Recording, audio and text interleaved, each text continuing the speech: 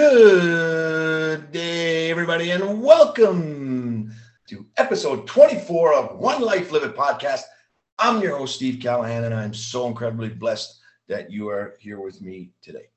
So, how are we doing? How is everybody rocking it out in this beautiful, beautiful globe that we have? I want to say again, thank you to the community of Conception Bay South and the Newfoundland Growlers organization for putting off an incredible weekend of hockey and really just nudging us along in this return to our new normal.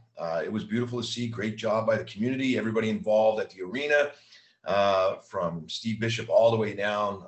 Thank you again to Glenn Stanford and, of course, Dean McDonald of the Newfoundland Growlers and all the incredible staff, my co-host, Bill Hart, and everybody at Rogers Television, all the people behind the scenes that really made this weekend an incredible time. So thank you again. Great hockey. Great to see everybody back living life, living the one life.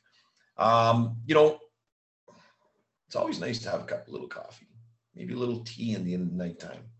For those of you that may be watching through our YouTube channel, One Life Live It, the problem is, what if we're drinking and pouring from an empty mug or an empty cup? And I want you to think about this, because there's a saying that's been going through my mind lately, and that's, you can't pour from an empty cup. And it's been said to me many times, and until I really started to digest it, about my own life and about there's a fine line between maximizing our time and depleting ourselves, because you can't pour from an empty cup. We often talk about self-care, but it can be difficult in a world that values hard work and productivity. While it's true that sometimes pushing ourselves can be good for us, nobody's pushing you more than me to kind of, embrace life as it is. We have to be aware of our personal limitations, and we have to aim for a happy medium. That said, how often do our friends cheer for us when we cancel our catch-ups with them to stay home and sleep instead? How often do you hear about people excitedly sharing how they said no to an interesting but exhausting opportunity? Never, or if ever. Very, very seldom. As a society, we tend to celebrate the idea of soldiering on, being the tough guy, pushing through whatever challenges we face us. Too often, this means expending and depleting ourselves, but mostly expending more energy than what we take in. It's simple mathematics and mechanics.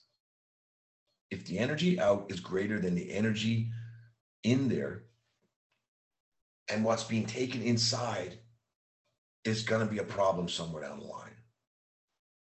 And in our wheel of life, of our health, our finance, our relationships, if that is depleted in the wheel of life, then it's always going to be a bumpy road.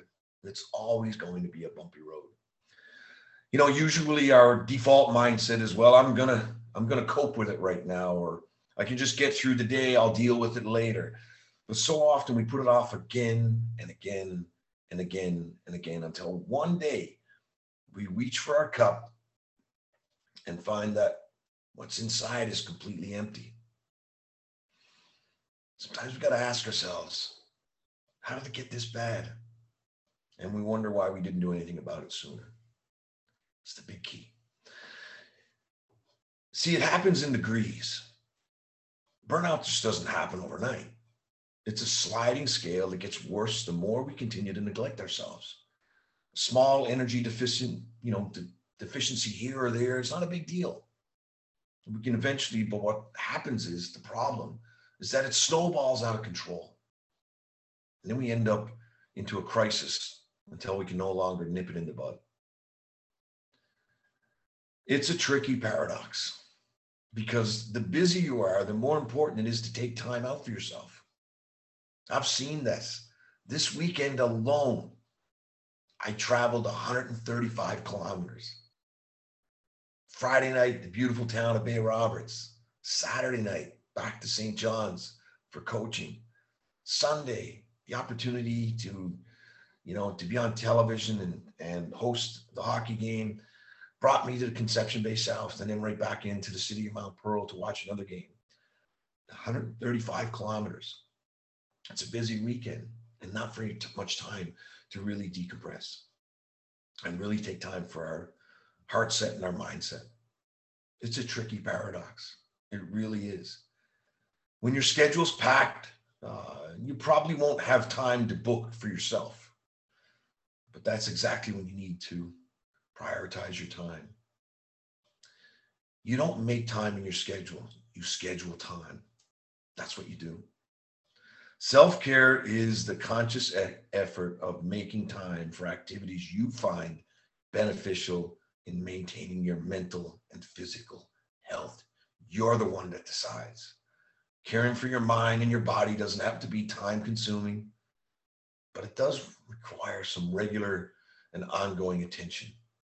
Eating and drinking well, getting enough sleep, exercising, avoiding alcohol and drugs, and living a healthy, active lifestyle are just some of the physical health-related aspects of self-care.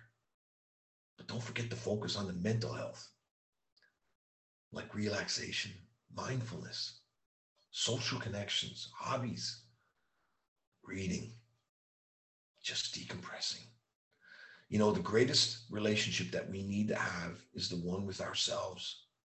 And if we don't take time to really nourish that most important relationship, then that's when the depletion starts. Your health is invaluable. You have to take care of the only place that you get to live. And your self-care can't wait. If you keep putting others first, you'll soon find that you don't have anything left to give them. I want to repeat that. If you keep putting others first, you'll soon find that you don't have anything left to give them. Sometimes looking after yourself is the best gift that you can give to others. Sometimes looking after yourself is the best gift that you can give to others. When they tell you to put your mask on first on the plane, it's because if you take care of yourself, then you can take care of the next person. That's life. That's one life. So what are you waiting for? What are you going to fill up your cup with? What are you going to keep doing on a daily basis to practice self-care? Please leave a message, DM me, text 709-746-8780. Let me know what you're going to do. How are you going to share your life nudges so that you can keep all those around you that you love right on track? What are you waiting for? Fill your cup and keep it full by practicing self-care. I'm incredibly blessed every time that we begin and we continue on this journey together. And thank you so much for taking the time to really embrace the one life you've been given. Please like, share, and subscribe to this podcast, whatever medium that you choose to do so. We are live on YouTube, Apple, iTunes, Google Podbean, Spotify, Amazon, Alexa, and iHeartRadio. I love you. One life, live it.